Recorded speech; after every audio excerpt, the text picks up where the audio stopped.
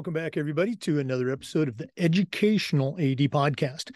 We'll be right back with today's guest, but as always, we want to give a shout out to our sponsors. Now, these are all companies that I used as an athletic director. They're great companies.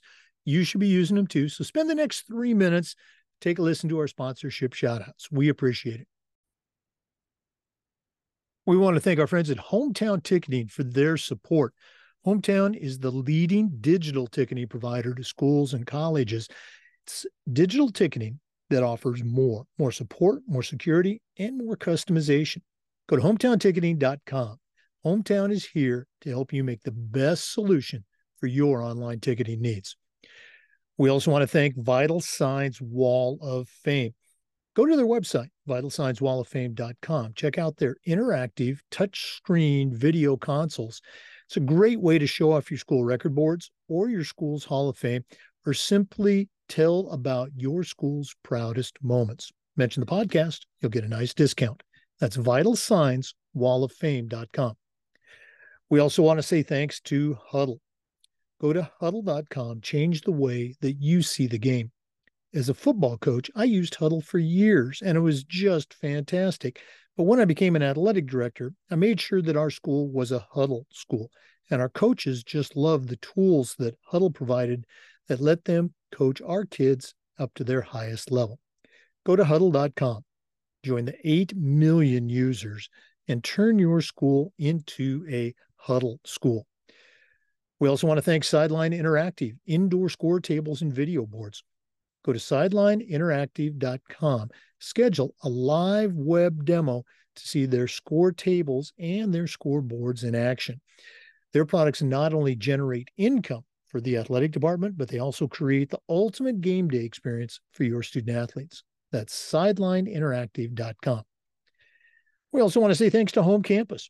Home Campus is the exclusive high school and state association management platform for us. It's also your one-stop platform for things like scheduling, all the details that go into student-athlete eligibility and athletic clearance. You can even show your parents how to upload forms themselves and a whole lot more. As an athletic director, I used Home Campus every single day, and it was just great, and you're going to love it too. Go to homecampus.com to get started. That's homecampus.com. We also want to thank Snap Raise. Have you ever used a fundraising platform, spent weeks and weeks on it and got little, if any, return? Well, stop right here. Go to snapraise.com/EDAD. It's hands down the best online fundraiser out there. We used it at our school with great success, and so will you. It works. Go to snapraise.com for more information. Also, check out their other platforms like Snap Store, Snap Manage, FanX. You'll find it all at snapraise.com. We want to say thanks to our friends at Gipper. Go to gipper.com. Start creating world-class content for your school's social media channel. Your kids are on social media, and if you're not celebrating your teams and promoting your athletes, you're really missing out. Gipper's used and trusted by over 3,000 athletic departments across the country. It's professional graphic design made simple. Go to gipper.com. Mention the podcast. You'll get a great discount. That's gipper.com. And we want to say thanks to Athletic Surveys by LifeTrack. If you've never used a survey to take the pulse of your parents or your student athletes, you're really missing out. Athletic directors already hear back from the complainers, the folks who want to gripe about everything. Athletic Surveys not only connects you to that group, but they also connect you to the 98% that support your program.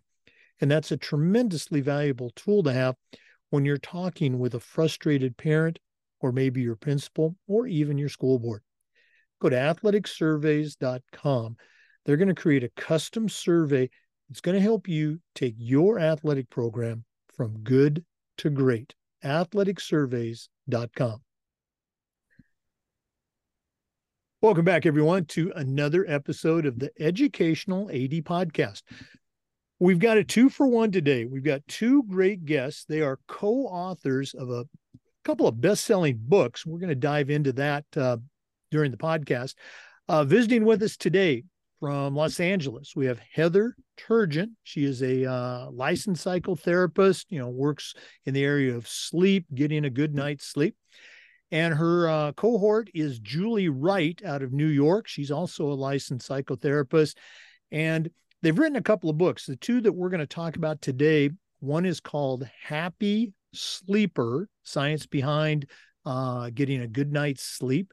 And then the other one is called Generation Sleepless. And I really think you're going to see a lot of application in both books, but particularly that last one. So we'll start with Heather. Heather, welcome to the Educational Lady Podcast. Thank you for having me. And Julie, we want to welcome you all the way from New York. Thank you so much. We were connected by a mutual friend, Kirsten Jones, and she suggested the two of you would be a great guest. And when I read your bios, I agreed 100%. We got this set up and excited to have you help us kick off our 2024 podcast season.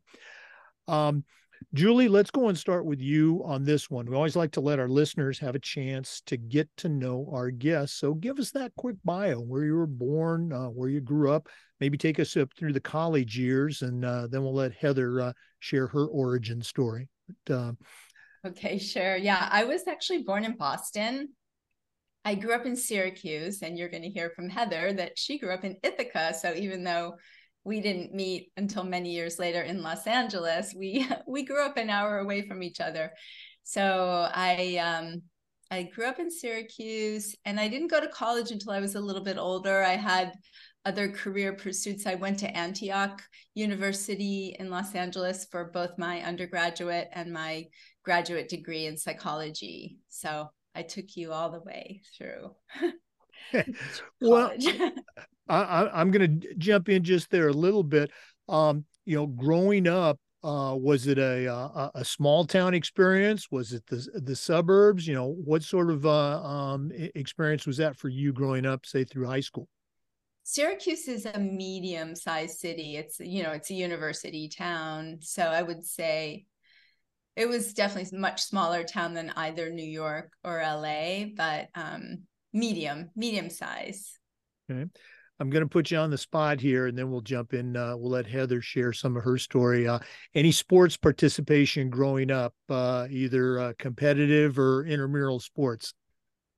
Well, I'm a mature ballet dancer, and I started dancing when I was about 10. But the one sport that I did in, I think it was high school, was gymnastics. It might have been it might have been junior high, because at that level I did floor exercise, and at that level the actual tumbling wasn't that difficult. And because I was a dancer, I kept getting blue ribbons, and I had always been seen as this nerd in my school who didn't do any sports, and all of a sudden I was the star of the gymnastics team. So that's my only little brush with athletics.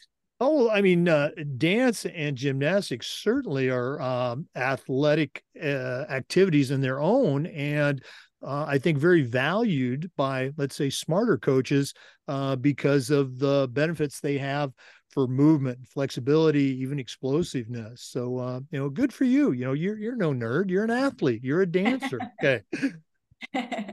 All right, Heather. Again, you guys, there's that commonality there, upstate New York. I'll jump in there just for a second. Our youngest daughter spent 2 years at SUNY Potsdam as an undergrad and ran on the cross country team before she came back to Florida to finish her degree. So, Heather, what's your story? Okay, well, so my story also includes dance. So when Julie was talking, I was thinking, ballet is extremely athletic. I grew up in Ithaca, and Ithaca is a college town, and my parents are professors at Cornell. So I grew up there. I went to Cornell. I was a dancer from the time I was very young. I was in the theater arts department at Cornell. When I was in high school, I started dancing with the Cornell theater arts department. So I ended up going to Cornell and dancing there. And then moved to New York City, and then on to Los Angeles from there. And so my family's still back in Ithaca.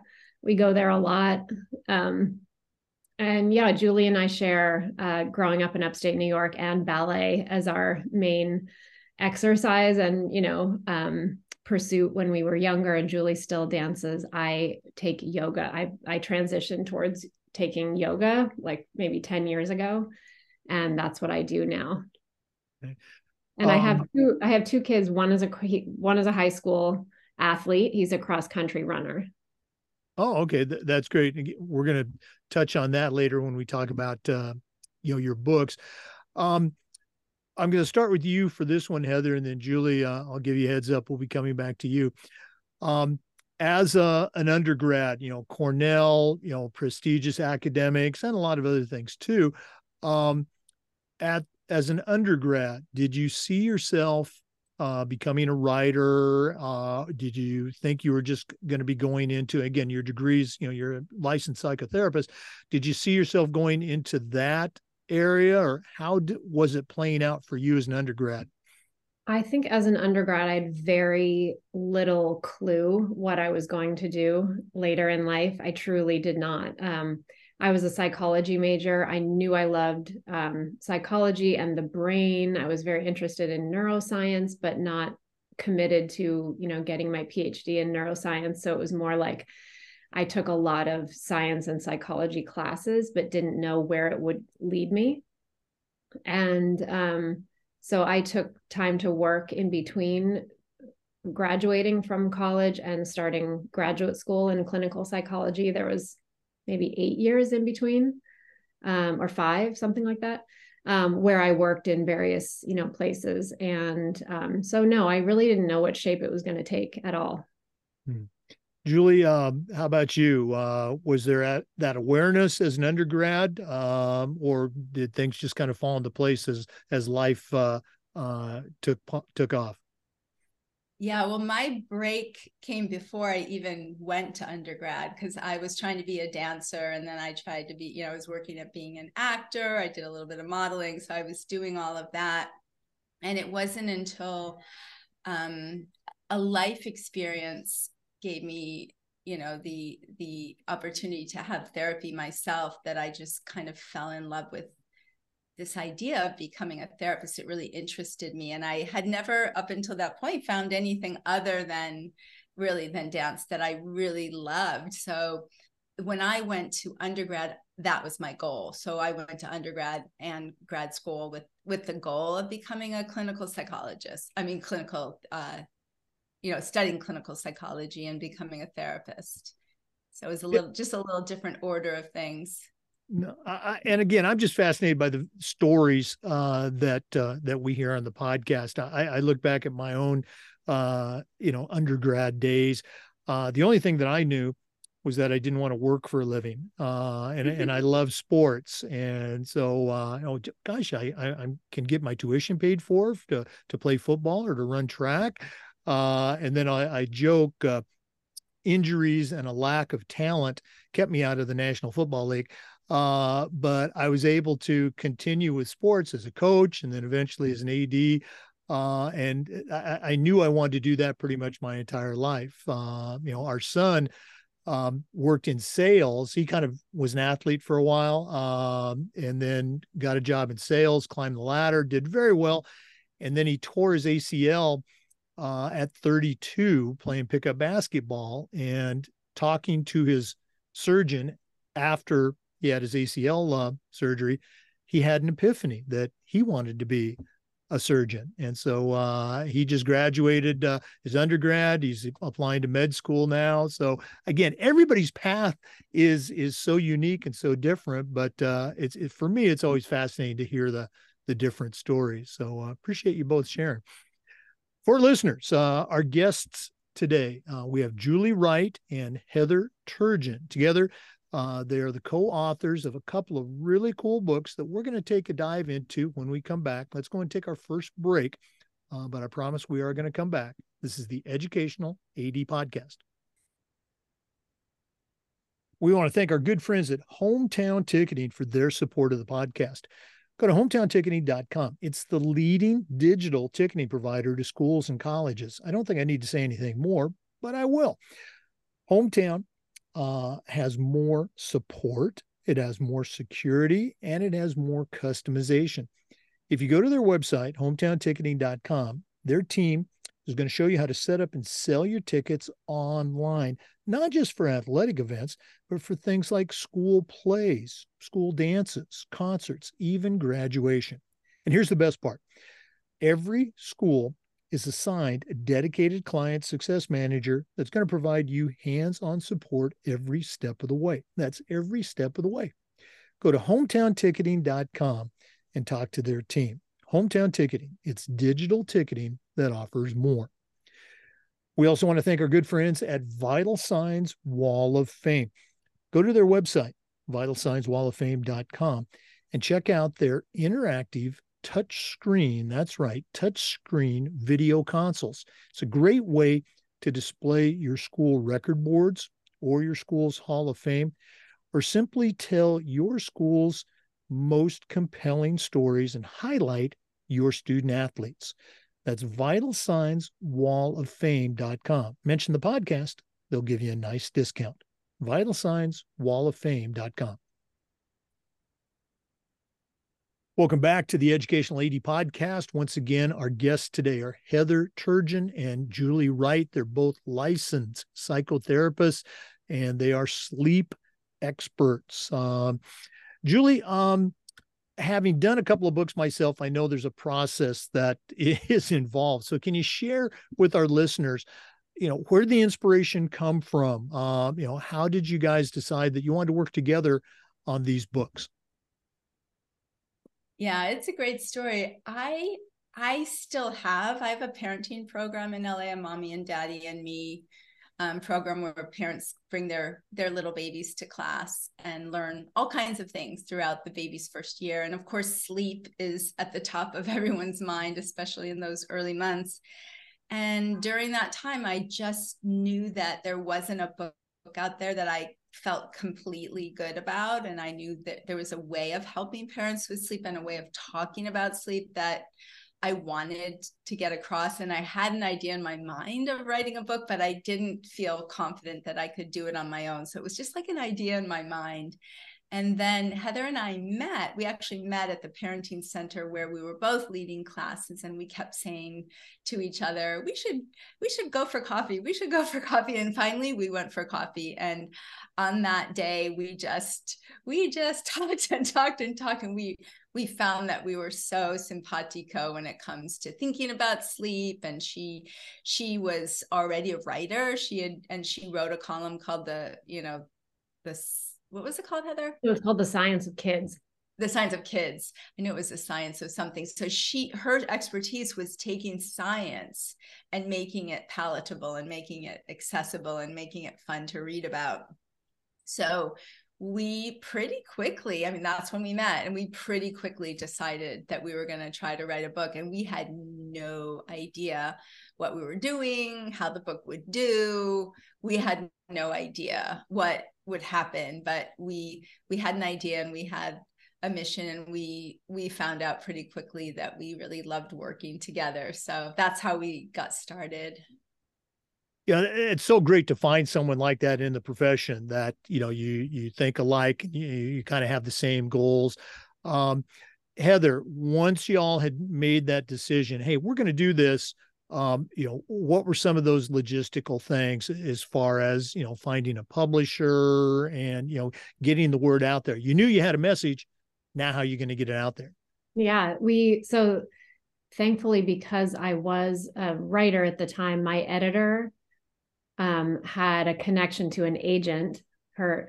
She connected us with her literary agent, and our literary agent, who's still our agent now, said, this is an interesting idea, write the proposal. We wrote the proposal. And then Julie was working with a very famous psychiatrist and expert named Dan Siegel in a small group setting. She was part of this small group. He liked the idea. He agreed to write the foreword to The Happy Sleeper. So together with, our agent and having a proposal and a really, amazing person to sort of get behind us in the proposal writing stage, to say that they would write a foreword for us, it all kind of came together, and our agent was able to sell the book. And then The Happy Sleeper is still by far our most popular book. It's still, it's been out for many, many years now. It's still extremely popular, and one of those books that parents just keep, handing to each other and saying, you got to read this book. New babies, everyone with a new baby sort of gets recommended this book. So that's been amazing, because parenting books tend to, the ones that have staying power are still the ones that people recommend, no matter how many years go by. So that book has still been like such a huge part of our career. We're going to do this again during the podcast, but let's go ahead and give out some information right now. One of our listeners wants to find the books. I'm going to guess they're available on Amazon. They are. Yes, all three. We've written 3 books. They're all on Amazon and all the other booksellers. And yes. Okay.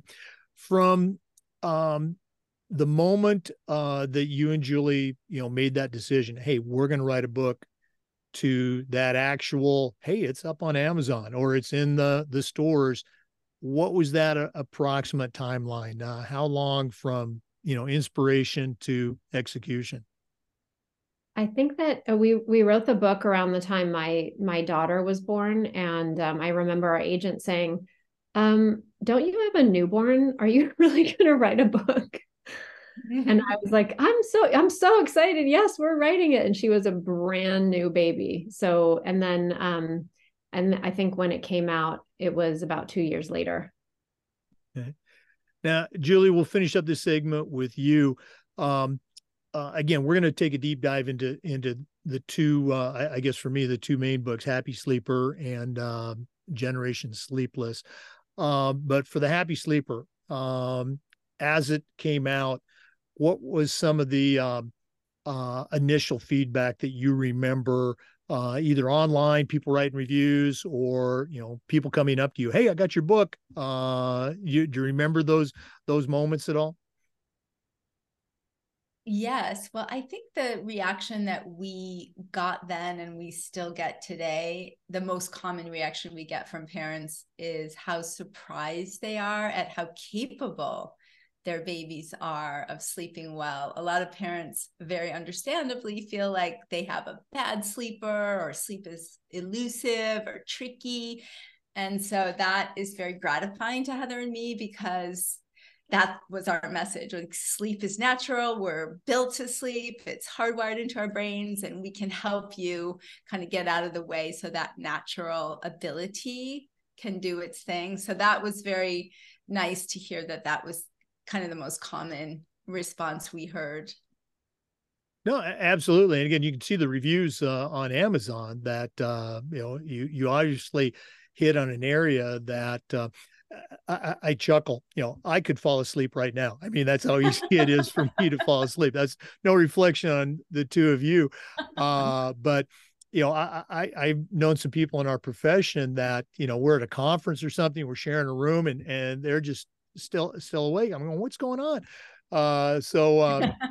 Don't fall asleep, because then we'll have to take over and just do the episode ourselves. Our listeners will probably appreciate that. But no, and I shared with both of you before we started recording about, our granddaughter right now is about 2.5 and is struggling. Her mom and dad are struggling to get her to go to sleep at night. So I'm excited to get the book and pass it on to our daughter, and hopefully they'll have that same type of experience. Maybe dad can be a hero again. So we're going to go and take a break. Once again, our guests are Julie Wright and Heather Turgeon. They're the co-authors of some really, really cool books.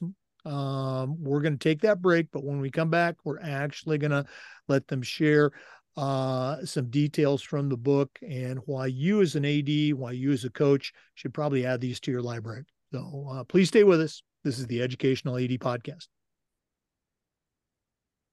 We want to say thanks to our good friends at Huddle for their support. Go to huddle.com and change the way that you see the game.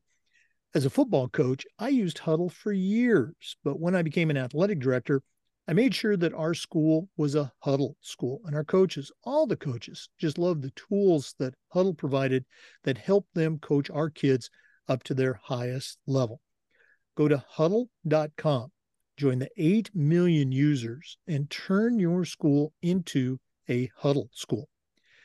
We also want to say thanks to Sideline Interactive, indoor score tables and video boards.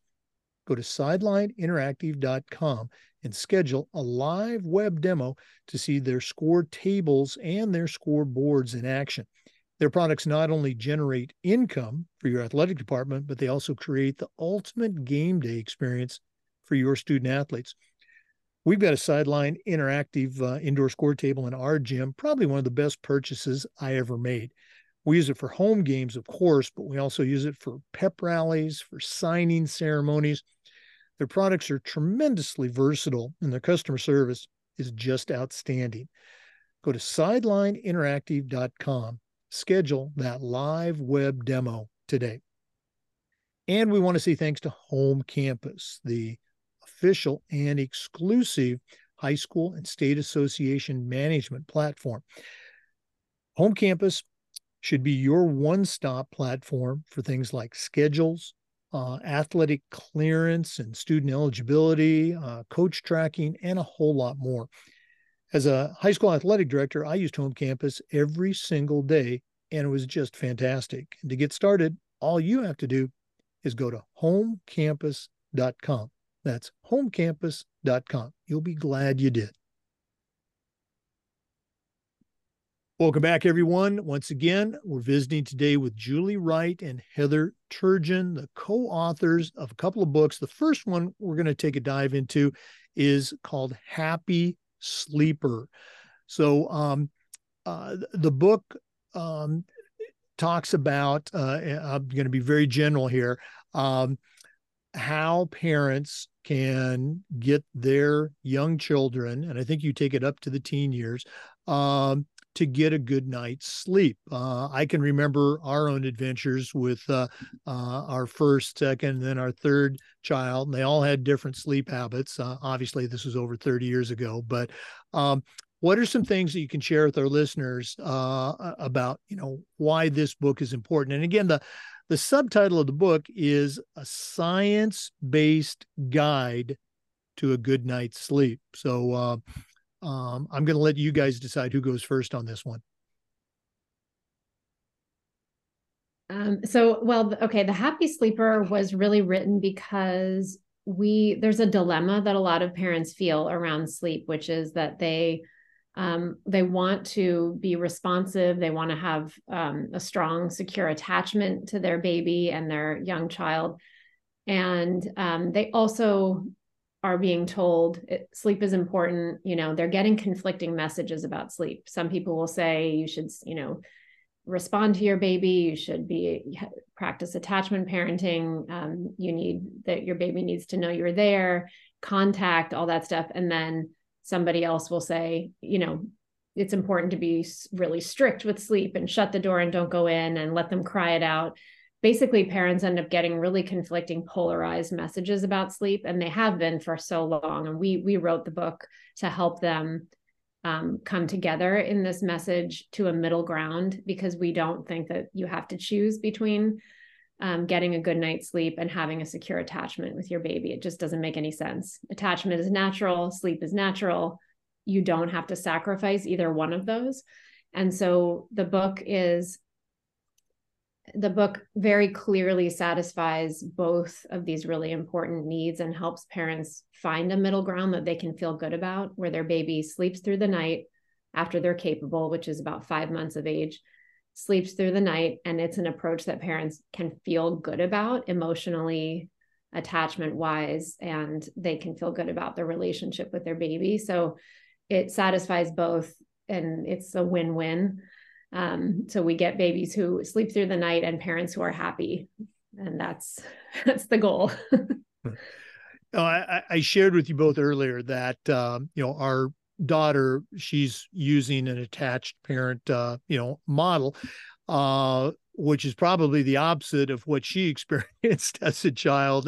It was after, I think, a couple of months, we reached that point as mom and dad that I love your expression, cry it out. We close the door, and that's how we ended up doing it. And you talk about how your book bridges the gap, between those two. Julie, what are your thoughts? Heather, you did a great job of, I think, summarizing the book. But Julie, what's maybe one or two nuggets you can sneak in there to, again, encourage our listeners that this might be something they want to add to their library?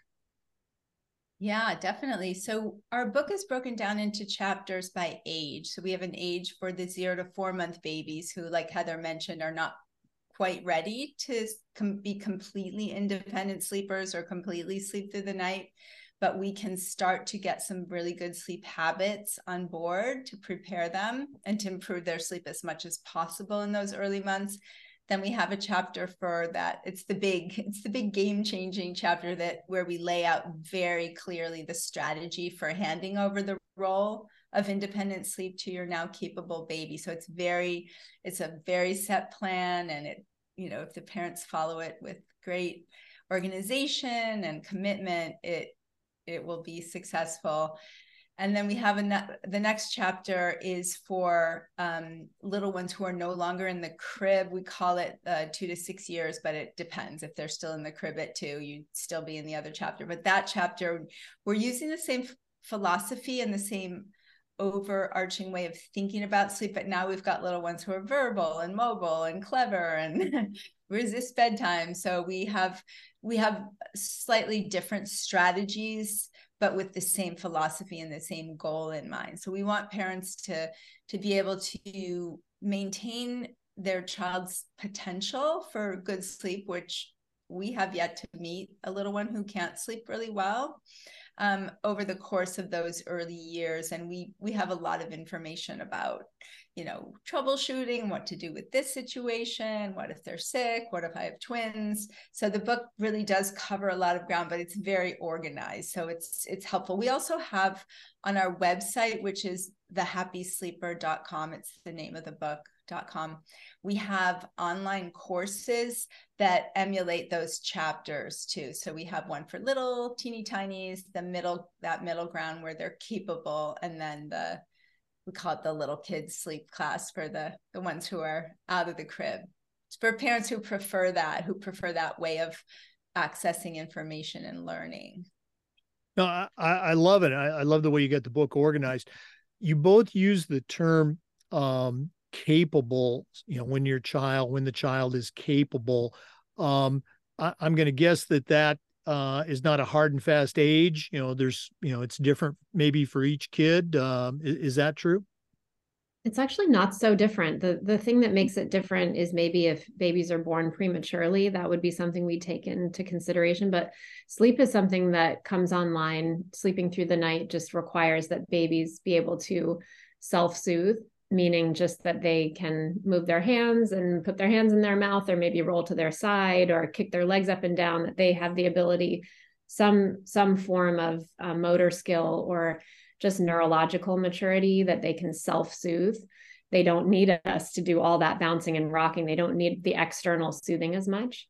And that's we feel very confident by 5 months that babies have that ability. They also need a mature internal clock, which comes online around 5 months. And so at 5 months, they have those two things, the mature internal clock and the self-soothing capability to be able to sleep through the night. And 5 months is actually a pretty conservative age. We've met babies younger than that. But we like to keep it at 5 months because we feel really confident about that age.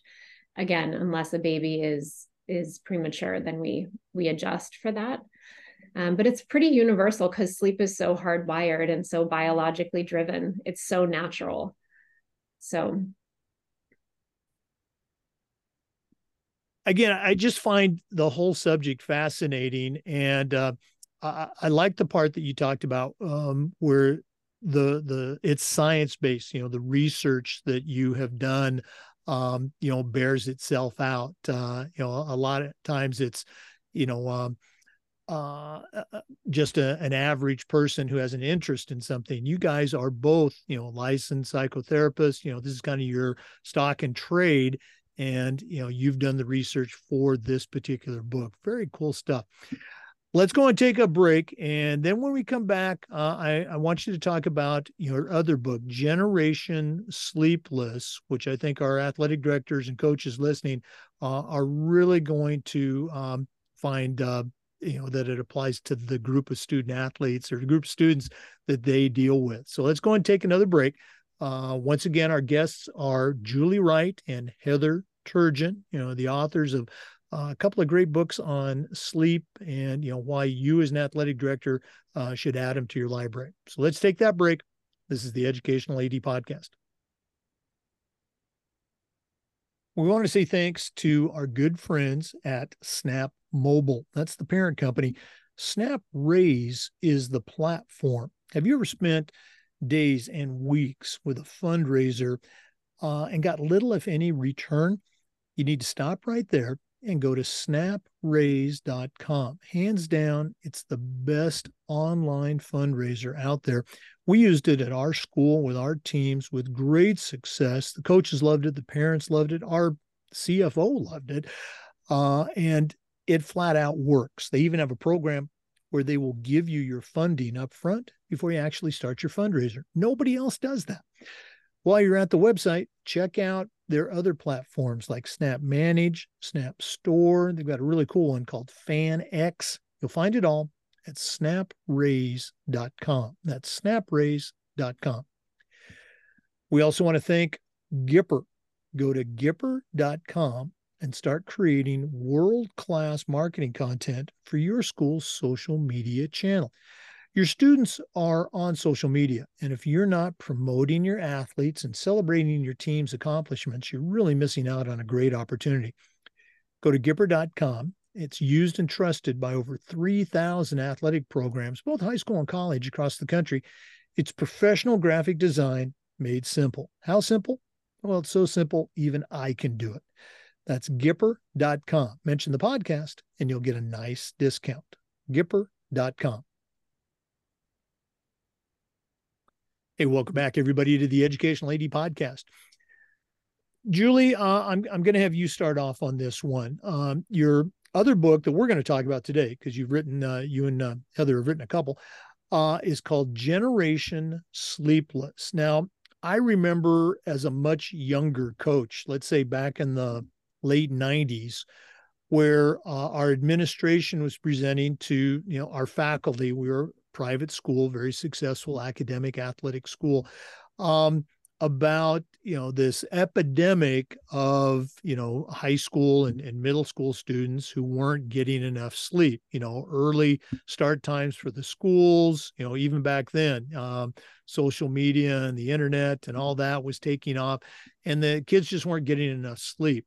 So it's not anything new, but the book that you have written talks about, kind of the hows and the whys, but much more important, some solutions that I think our athletic directors and our coaches need to hear about. So talk a little bit about the book, again, talk about the why, but maybe talk about the execution, the how. How do we deal with this?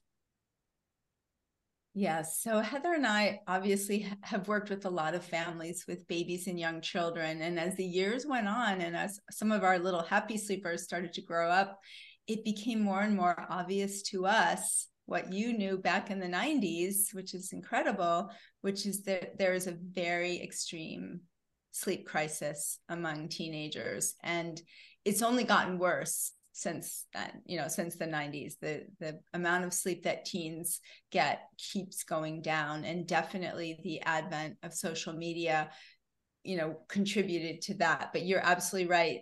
We call it the perfect storm. It's the first thing we always talk about is the natural shift in teens' biological clock. They just don't get sleepy as early in the evening.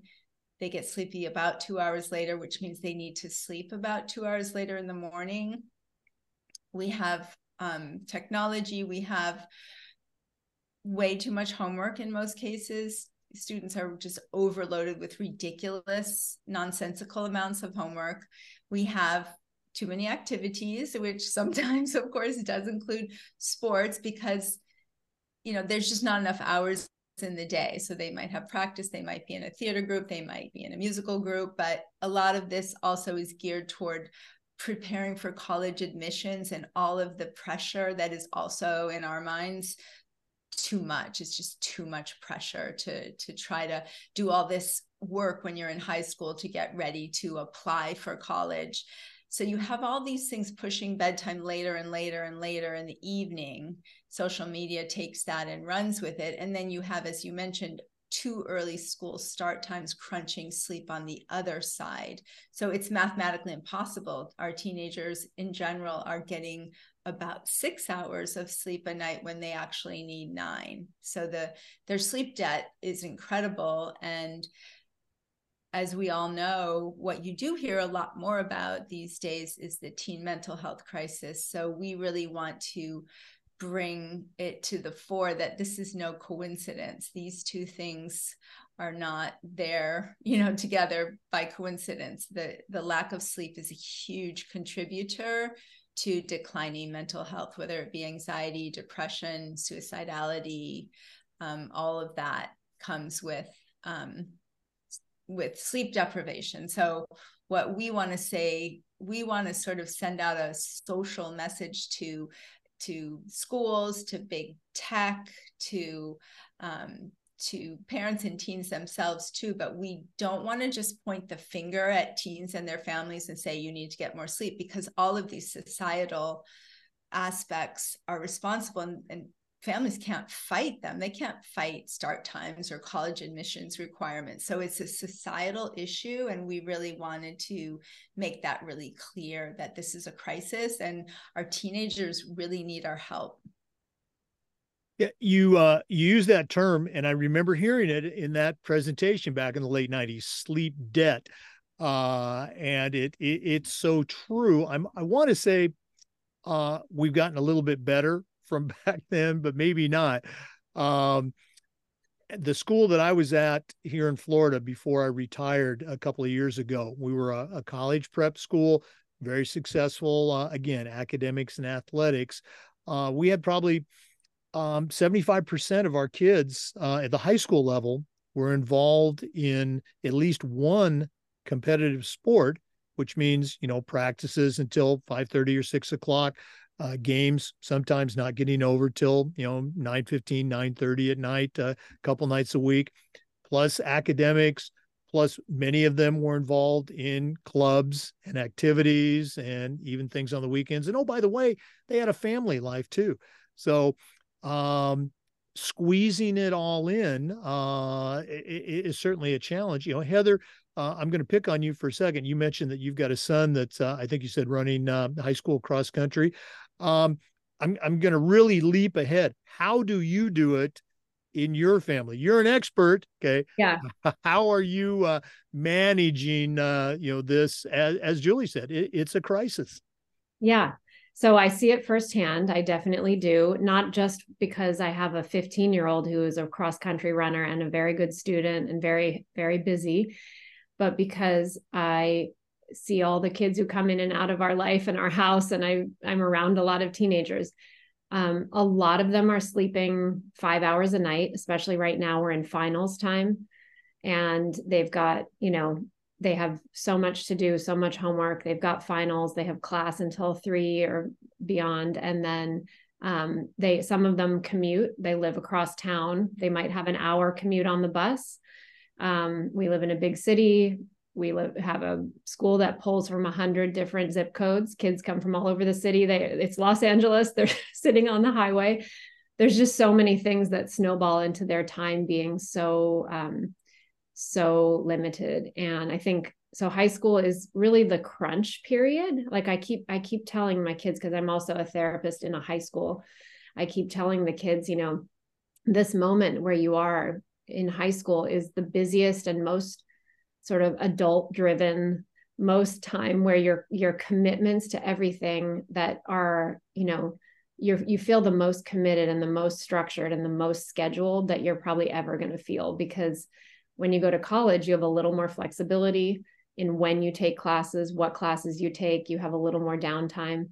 High schoolers right now have almost no say in anything they do because, everything is sort of dictated for them. So it starts to feel very out of control. But, in our house, we have a really clear, first of all, I recommend that my son plays, one sport and has maybe one other activity.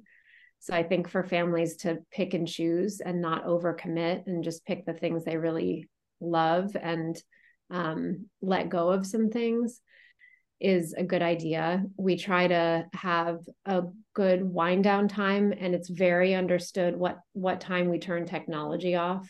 Wind down time in our house is an hour before bedtime. And so phones go in the kitchen. We don't bring our phones into the bedroom. We allow ourselves to have a full hour of wind down time where you're not playing a video game. You're trying not to study right before, you're not on social media. You're not checking, you're not scrolling TikTok. You have a bedtime routine and you go to bed at the same time, more or less every night. So we have, we do our best to maintain those habits. My son gets probably 8.5 to 9 hours of sleep, but he's very rare. Only about 5% of high schoolers are getting the optimal amount of sleep. That means 95% of them are not getting enough sleep. It's just, so we try to get kids to, we try to get them to aim for 8 hours because that's the adequate amount. Under 8 hours, we start to see a lot of negative effects on their mental health and their physical health. So 8 hours, even though it's not quite optimal, it is adequate. And that's realistic for a lot of teens, to get an average of 8 hours a night. But it's hard. Now, you mentioned something that I think is, I'm going to guess, challenging for some parents to do. You said in your house, the phone does not go into the bedroom at night. And I remember as an athletic director, we had a parent meeting, and I didn't think of it. One of our coaches brought it up, and the looks that our parents gave that coach, how can we do this? Can you tell our kids that they can't take their phones? And and I don't want to throw our parents under the bus, but they just, in that moment, they seemed powerless to be the parent. Do you find that, is that strange for me to say that? Do you find that common to some of the parents you deal with? What do you think about that? Oh, yeah, that's universal. But we have lots of ideas for how to talk about it with parents and with teenagers. We like parents to think about how they model their use of devices. That's probably the most important thing they do. We talk about not being afraid of your kid. We all know that our kids are not going to, run away from home because we set new limits. If your child is still younger, this is a good time to take note of not letting go of those rules and habits. Like Heather's a great example of that.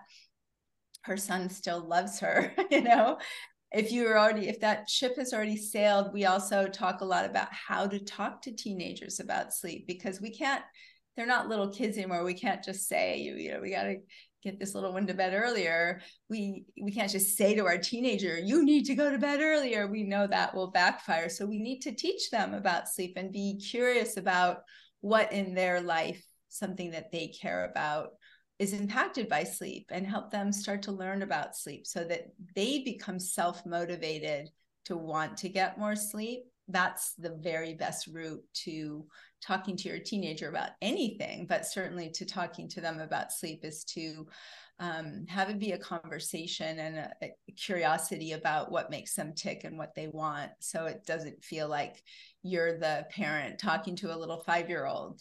So we also propose lots of ways that teenagers can take baby steps toward getting more sleep and start to experience feeling better. We have a sleep challenge in our book that teams or families or groups of kids can try for a 2-week period and sort of track the changes to their sleep.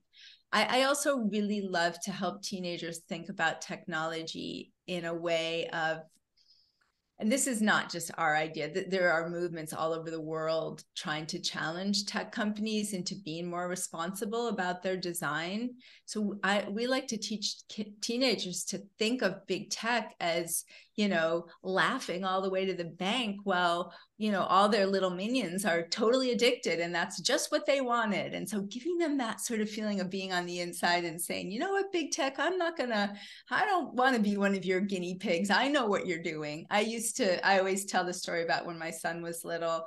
I would teach him about commercials on TV and why they were there. And he thought that was the greatest thing. He was like, Mommy, I know they want to get me to buy this thing. So getting them in on the inside scoop and not being such pawns to this is also really helpful, because teenagers are smart, and they really do want to be autonomous and they want to make choices that are good for themselves. So those are some of the things we do to counter that look that parents give when you say, yeah, no phones in the bedroom. No TVs in the bedroom either. Right. No. I remember, again, 100 years ago as a college student athlete, this was in track season, and our coach, I'd never heard this expression. I've never heard it since, but it appealed to me. He would talk about our track meets were almost always on Saturdays. And he would say that it's the night before. That's where you need to get, your best sleep. So it wasn't just, well, don't go out partying on Friday night before the meet, but, it's that night before. And I always meant to follow up with him. Was that a scientifically based statement? Was it just an encouragement to, cut back even one more day? Have you ever heard anything like that from a science standpoint, and how? And it leads into my real question: is there a quantifiable scale on how lack of sleep can affect in a negative way athletic performance? So yeah, that's such a good question. So sleep is pivotal to sports performance in kind of two major ways. The first one is that being sleep deprived is the number one risk factor for injury. So in studies of high school athletes, when they ask about all kinds of things, what is your workout routine? What do you eat? How many sports do you play? How many hours are your practices? How do you sleep 8 hours a night or not? Blah, blah, blah, blah. The number one factor that determines their risk of injury is, do they sleep 8 hours a night or not? And so there are lots of reasons for that. First of all, when you're sleep deprived, your decision making is slightly impaired and you're a little bit slower at decision making. So if you imagine yourself on the field having to make all these sort of micro decisions throughout the course of a game, you might put your foot down wrong. You might not get out of the way, in time. You might make kind of like in-game decisions that are not quite as sharp, and therefore put yourself at risk of, stepping in the wrong way or getting hit, or so it puts you at risk of injury in that way. It's also not giving you enough time to repair at night, to repair tissue and muscle, because during sleep is when we secrete the most growth hormone, and growth hormone is essential to keeping our muscles and joints and so forth strong.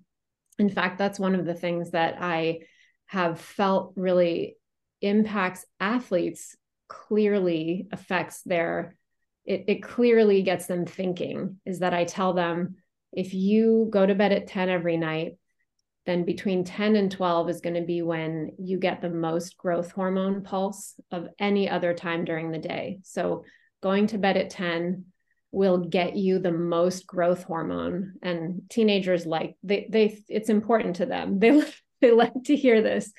So if you're a parent or an athletic director talking to kids about the importance of getting that very strong pulse of growth hormone early in the night, it's between 10 and 12.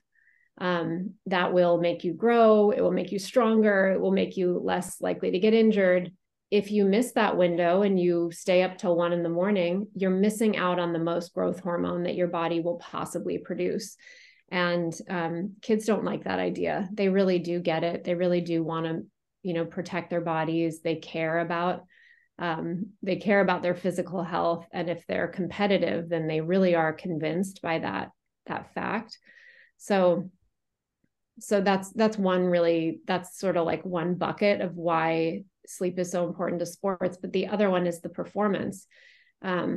There's a lot of research with swimmers, with basketball players. Their free throw percentages go up, their 3-point percentages go up.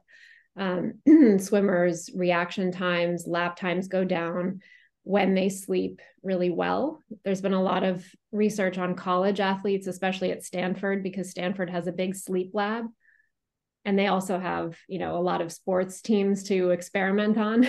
So they experiment with their athletes, and the sleep lab at Stanford, the research program has really shown that no matter what sport you're playing, if it's tennis, serving accuracy will improve when you're sleeping well and regularly. So there's just no doubt that sleep should be part of athletic training. It should not be thought of as getting in the way of athletic training. Oh no, absolutely. And I think coaches and athletic directors are going to agree with that 100%. This is the challenge, and this is why I invited both of you on. There's not a coach in America that would not agree with what you just said. And the same thing applies to mental performance training, intentional thinking. There's the same thing applies to nutrition. You have to put the right fuel in your machine. As a health teacher, I preach that for my career.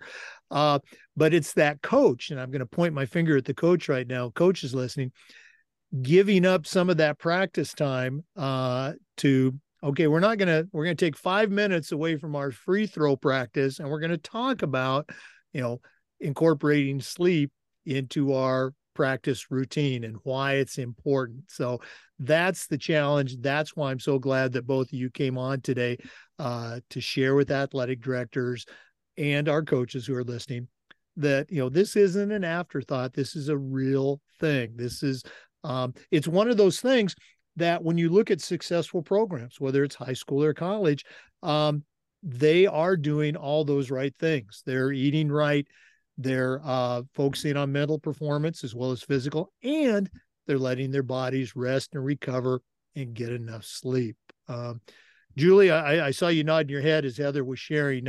Anything more you want to share on this particular topic?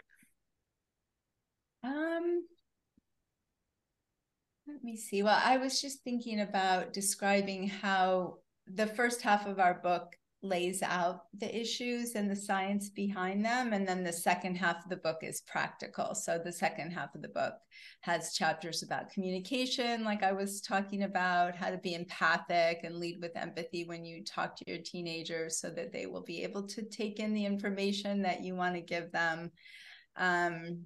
And then we lay out, the sleep challenge and the habits of healthy sleepers. So I was just thinking about that, the way that the book is structured and why people like it, because the first chapters are very interesting as far as the science goes. So it's compelling. It's a compelling story. But absolutely. And again, in my arena, high school sports, we know that the vast majority of our kids that we come in contact with, they're not going to college to do sports. They're not going pro, but they've got the rest of their lives to be happy and functional, whatever they're going to do. And yeah, you need to have proper sleep, the right amount of sleep to do that, and hopefully go out and enjoy whatever sports or activities, maybe ballet, that you still want to do when you're no longer, let's say, a competitive athlete. Great stuff. Once again, the books, Happy Sleeper and Generation Sleepless, they're available everywhere. Of course, they're available on Amazon. Both of you are professionals in your own right. If one of our listeners wanted to reach out and pick your brain a little bit, Heather, what's the easiest way that one of our listeners could get a hold of you?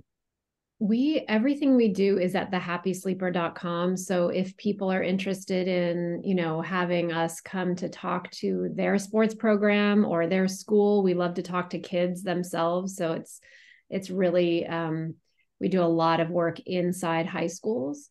And we also have, like Julie mentioned, our online classes. All of it is on the Happy Sleeper.